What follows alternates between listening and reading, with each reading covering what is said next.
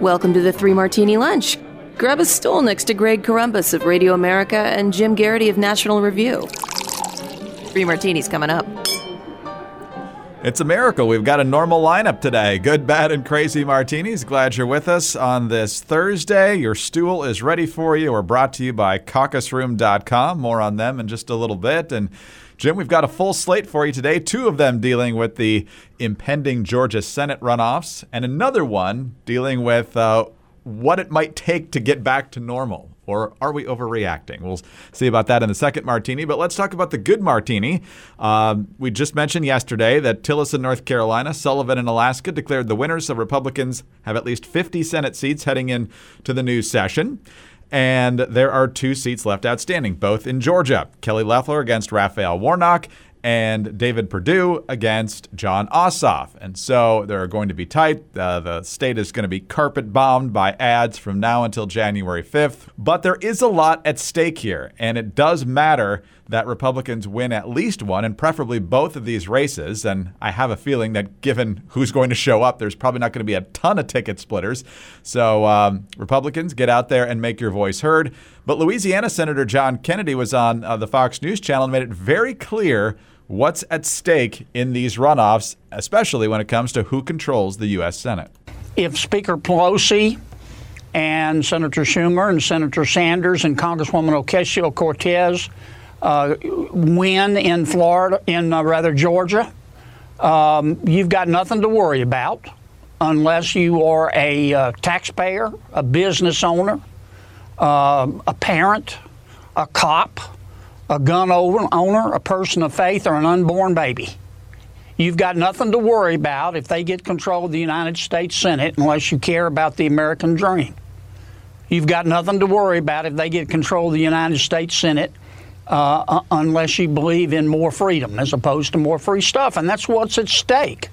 It is what's at stake. And Jim, we talked about how Joe Manchin said he wouldn't kill the filibuster, but there's way more to what happens in the U.S. Senate over the next couple of years than just that, obviously. The Senate Majority Leader gets to decide what comes to the floor. They can try to pick off 1 or 2 Republicans to get some major pieces of legislation done, which we would heartily disagree with in virtually every circumstance. And so these Georgia races, while Georgia voters are going to get really tired of all the ads probably, they do matter, and they matter a lot. You know, Greg, I've been thinking about Joe Manchin a lot lately. Earlier in the week, he sounded pretty emphatic when he said he was not going to vote for eliminating the filibuster or to pack the Supreme Court or any of that kind of stuff. And I want to believe him. I think I believe him. But if you think back to 2009, 2010, Republicans thought that while they'd gotten walloped in the Senate and Democrats had a big majority, they had enough votes. And they also had the fact that a bunch of Democratic senators represented pretty red states, and they thought that they would hold the line, at least on the worst parts of the Affordable Care Act, a.k.a. Obamacare. And then we remember the Cornhusker kickback, and then we remember the Louisiana Purchase. When you're the majority, you have a whole lot of goodies that you can offer somebody in your party if they're starting to get reluctant. You also have a lot of ways to twist their arms. You have a lot of ways to threaten them. So I don't know what Joe Manchin wants out of politics. He's going to be pretty powerful anyway it shakes out. But, maybe Chuck Schumer says, hey, we can give you a committee chairmanship that the other side won't give you. We can, allow whatever your perfect legislation is, whatever your perfect deal is, we can get that into the legislation if you fold with us on this. If Republicans win one or preferably both of these Senate seats, then all of that scenario we don't have to worry about that. There's no reason to be concerned that Joe Manchin might, I don't know, you want to put some sort of image of the snake tempting Adam and Eve or something like that. Chuck Schumer is not going to come along and say, hey, we can give you that committee chairmanship and the legislation you want for your home state, or something like that. This closes the door on that. And the other thing which is worth noting is, if you think 50-50 Senate, it's not going to be that bad. Look, back in 2000, the Bush administration started with a Republican Senate, and then Jim Jeffords of Vermont decided, hey, I want to be a Democrat now, over the Northeastern Dairy Compact. And Greg, if there's any issue that you think of as really the most consequential of that era, it must be the Northeastern Dairy Compact, don't you think? Absolutely. Jim Jeffords got a Profiles in Courage Award for switching parties. Most people these days say, Jim Jeffords? Who? Yeah. So anyway, just keep that in mind. I don't think anybody who's in either party looks like a particularly strong candidate to switch parties right now, but you just never know. And it's one of these where a 52 to 48 Senate really doesn't give the Republicans too much reason for worry. A 50-50 Senate, then you just don't know what's going to happen, and it depends on who's sick that day and whose plane was late and can they get into Washington. Life just gets a lot more complicated for Republicans if they only have 50 seats. Yes, young listeners, there was technically a Republican senator from Vermont this century. Now, I say technically because Jim Jeffords didn't spend a ton of time voting for Republican issues along the way, but he did caucus with the Republicans until just after the tax cuts passed in the spring of 2001. So it wasn't that long ago, but I think it's going to be quite a while before there's another Republican senator from Vermont. But we will see. But yes, I mean, obviously, all the issues that John Kennedy laid out there are critical. I think he crystallized them well. And depending on who's got the majority and who's got maybe even a 1 or 2 seat buffer there is very, very critical as well, because we're already hearing what the Biden administration is planning to roll out, and it's not what conservatives are going to want to see enacted. And so having a place in the process to basically bring all that legislation to a halt is going to be critical. And no one's better at making stuff die in the Senate than Mitch McConnell. So let's give him the chance to do that, Georgia. You can do it. We're confident. All right, let's talk about Caucus Room here. And it's one thing to listen to podcasts about politics. And I would say that's a very important one thing to do, is to listen to podcasts about politics, especially this one. We love that you do it. But there's also a time to do something about the valuable information that you get from folks like us. In an age where conservatives are silenced and censored, it's time to speak up and it's time to take action. But luckily, there's now caucusroom.com, which is an online community exclusively for conservatives. Caucus Room is an online community for conservatives to gather, encourage, and engage locally. Now, only real people who are verified conservatives can become Caucus Room members, but Caucus Room will never share your information with anyone else ever. The sign-up process ensures that you're communicating with real conservatives in your area and interest groups, not bots or trolls. Caucus Room allows you to engage with your neighbors.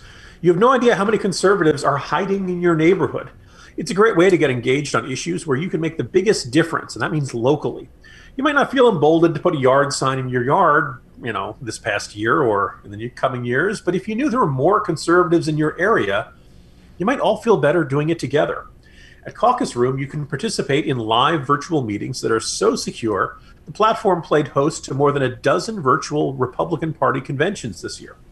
You can also share news, jokes, and find ways to get involved with causes near you, all without fear of Silicon Valley overlords stopping you. Caucus Room is made by conservatives for conservatives to get organized locally, take action, and make a difference. So join caucusroom.com. That's caucusroom.com today. Caucusroom.com. All right, Jim, let's move to our bad martini now. And the good news, of course, on COVID this week is that Pfizer has a vaccine that is more than 90% effective. And there are other companies who seem to be close and having success as far as we can tell with their clinical trials.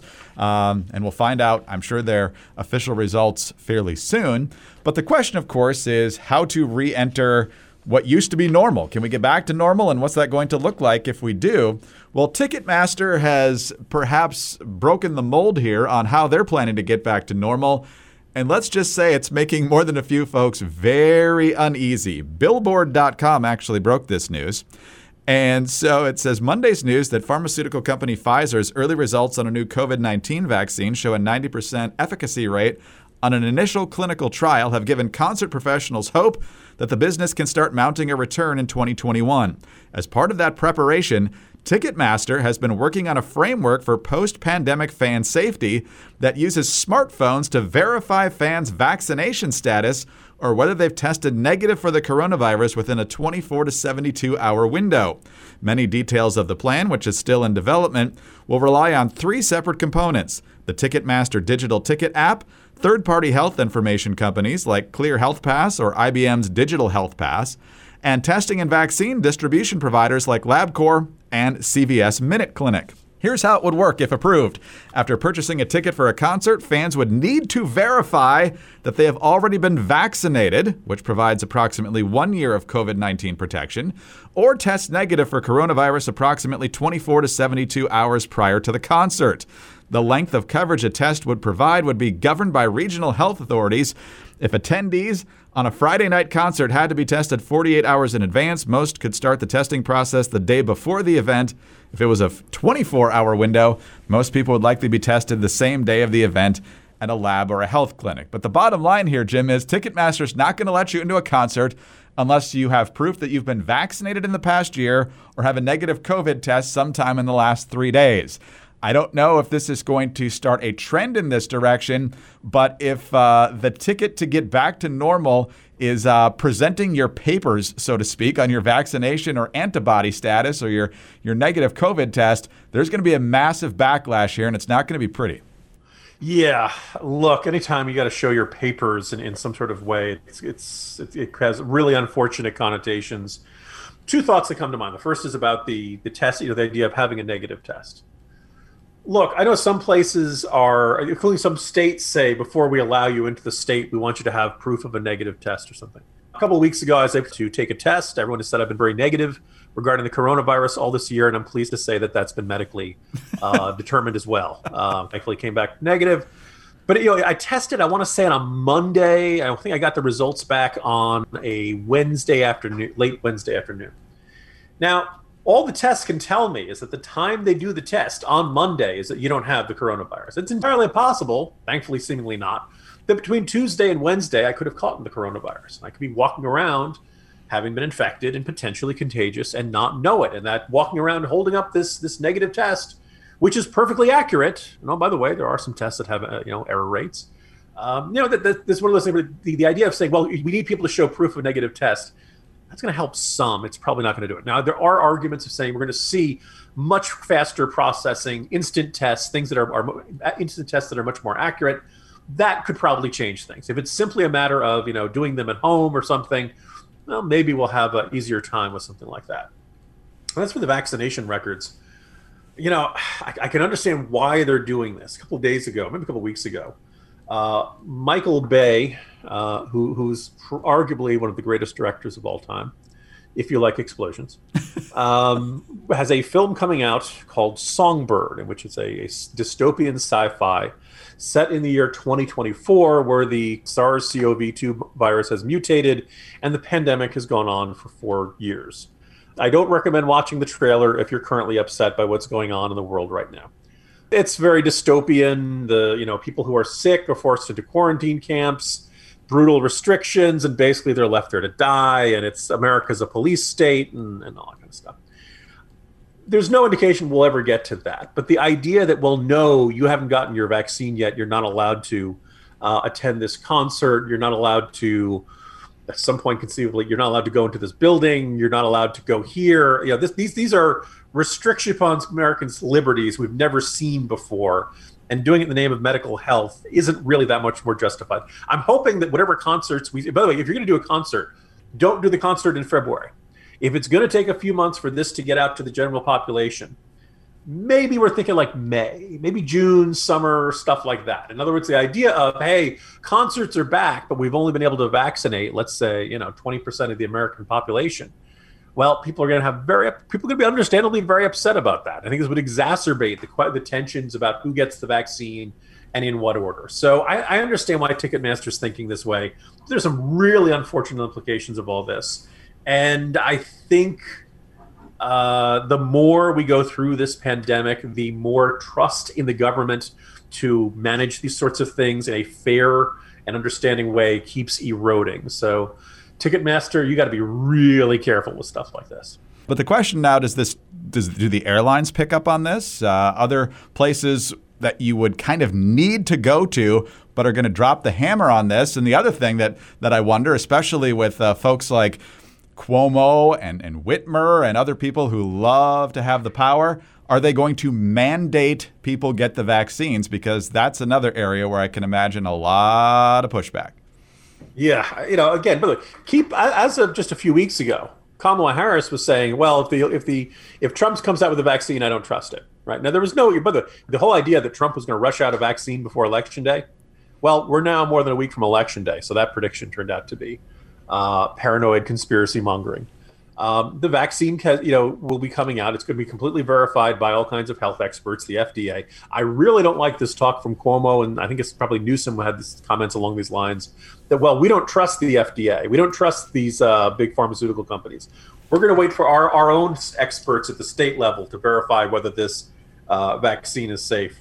Look, this really should not be supremely controversial. And you'd like to think that people who, recognize the danger of the coronavirus and who want to not have to live with that danger of the coronavirus, even if they are at a extraordinarily low risk category, the idea that you don't want to pass this on to your parents or your grandparents or your elderly neighbor or anything like that. You'd like to think that the anti-vaxxer philosophy would remain fringe. If politicians keep making comments along these lines, well, it kind of adds a little fuel to the fire there. So this is, it's been an extraordinarily disappointing year. 2021 is a chance for us to get a fresh start on all this stuff, and I could deal with a lot less paranoia as we try to work our way out of this pandemic. Yeah, you got to love it when the party of science says, I'm not sure I trust that FDA, but if my party gets to decide who runs the FDA, then I think it'll be accurate and we can all trust it. That builds confidence. Hi, I'm Sarah Carter. On every edition of the Sarah Carter podcast, I say we're taking back the story, and that's exactly what we have to do. Whether it's the Russia hoax, the relentless attacks on President Trump, pretending Antifa doesn't exist, or covering up for the repressive Chinese government, the mainstream media isn't interested in the truth. It's up to us to uncover the truth and share it with others. Please join me in taking back the story on the Sarah Carter podcast. Subscribe on Apple, Spotify, or wherever you get your podcasts. Let's talk about our crazy martini now and back to Georgia. We're going to be talking about Georgia a lot here in the next few weeks, I have a feeling. But Jim, we mentioned this in passing the other day. Tom Friedman, of course, is a New York Times columnist. He thinks he's a genius on the Middle East. I think that's very much in doubt, but he's decided to weigh in on domestic politics here, which of course is his right, but it doesn't mean he's very smart. He was on with Chris Cuomo of CNN the other day. I think this was Tuesday. And he has decided that because these two Senate races are so critical for the Senate majority, and if there's a Biden presidency and a democratically controlled House, and the Democrats can get the Senate, we can finally accomplish all these things we've always wanted to accomplish. Well, he's got an idea for how to make that happen. Democrats, just move to Georgia for a few weeks, vote, and then go back home. I hope everybody moves to Georgia, in the next a month or two, registers to vote and votes for these two Democratic senators running against, incidentally, two Georgia senators, both of whom were investigated for what? For getting a briefing on the coronavirus and then selling stocks before the public was aware of that information. Both of them were investigated for that. Yeah, and both of them were cleared. So thanks for bringing that up, Tom. So, Jim, what do you make of this? A lot of folks on Twitter, and you don't necessarily know who you can believe on Twitter, saying that's absolutely vote fraud. Other people are saying it's all hands on deck here. So, A, do you think this is going to happen? And what do you think of an idea like this actually getting airtime on what used to be a respectable place like CNN? So we want to get lots of people moving from one state to another right as the pandemic is getting worse for winter. Is that the plan there, Greg? I guess so. Second thought, my folks live in South Carolina, but we go across the border into Savannah, usually at least once a year. Georgia's a kind of a nice state, folks. If you want to move there, the real danger is you might stay. It's actually a really nice place to live, whether you like big city Atlanta or the historic Savannah, maybe some, more picturesque small towns. The real danger is you may end up having these people move and stay there. But by the way, here's the thing. I guess one question I would put to any Democrat thinking of doing this: does this strike you as fair? Do you think we don't like it when, say, people who split their year between New York and Florida? And Florida likes to check on people to make sure, and New York likes to check on people. If you're only supposed to be registered to vote in one place. If you vote in two places, obviously that's a crime. But let's say you don't, let's say you spend more of your year in New York than in Florida, but you choose to vote in Florida because Florida is a swing state and New York is not. Is that fair? Right? Is the idea that you should vote where you live, is that really this, a terribly controversial concept in our politics? Is that cheating of some form? Because, dear Democrats, are we really asking for something unreasonable when we ask that if you live in New York or any one of the other 49 states, that you vote in the state that you live in? You don't try to do this, hopscotching. Oh yeah, I just moved into the Hyatt, I'd like to register to vote type gamesmanship or something like that. I don't think people will do this in significant numbers to swing the election. Let's remember that Purdue was, he was below 50, but it was not really that close. It was, a margin that very hard to imagine it. And also, if you see, convoys of moving trucks moving into Georgia, I don't think that'd be the sort of thing that'd be tough to hide. And I also don't, again, I think the expense of moving is pretty significant. Could you probably be able to use a hotel as your permanent address when registering to vote in Georgia? I'm trying to think how you would swing that. Maybe you need an extended stay type place or something like that. Maybe Airbnb sort of thing. But anyway, again, it just kind of indicates how important these folks believe, the election laws must be followed. And then, of course, no, but you can move around from state to state and vote as often, anytime you like. Kind of ridiculous. And, Tom Friedman should know better. But my expectations for Tom Friedman evaporated a long time ago. The world is flat, Greg. So he says. Jim, I believe it was Bobby Kennedy that became a New York senator living out of a hotel room. So if a candidate can do it, maybe the voters can. I certainly don't recommend it, though. Let the people of Georgia decide. When Ossoff ran for the House, didn't he not live in the district? Well, that varies from state to state as well. I don't know what the exact rules on that. But here's residency for Democrats is just there. That's right. Run wherever you want, vote wherever you want. Wow. Did Ossoff ever marry that girl? I know he said he was going to, but that's the other thing. And boy, if that wasn't a fantastic romantic comedy gift, romantic comedy screenplay idea, or alternately, there's your Hallmark Christmas movie. All of a sudden, the press got questioning about why he'd been dating her for more than a decade. We are going to know more about these four people than you ever wanted to. You're going to know more about them than your actual neighbors. So just get ready. Jim, it's going to be fun, hopefully. See you tomorrow. See you tomorrow, Greg. Jim Garrity, National Review. I'm Greg Corombos of Radio America. Thanks for being with us today. Don't forget about our friends over at caucusroom.com. And also, please subscribe to the 3 Martini Lunch podcast. We love those kind reviews and your 5-star ratings. Also, remember, you can get us on your home devices. Just say, play 3 Martini Lunch podcast. Have a great Thursday, and we'll see you Friday on the 3 Martini Lunch. Hi, it's Dana Lash, host of The Dana Show. Every day, I'm here to keep you up to speed on the most important stories and info that you need to know in your very busy life. And if you're always on the go and you want to stay connected, just download our daily podcast and take it with you. It's a great way to get up to speed on what you need to know and what legacy media may not be telling you. Visit danaradio.com and click on the podcast link or subscribe at iTunes, Spotify, or wherever you get your favorite podcasts.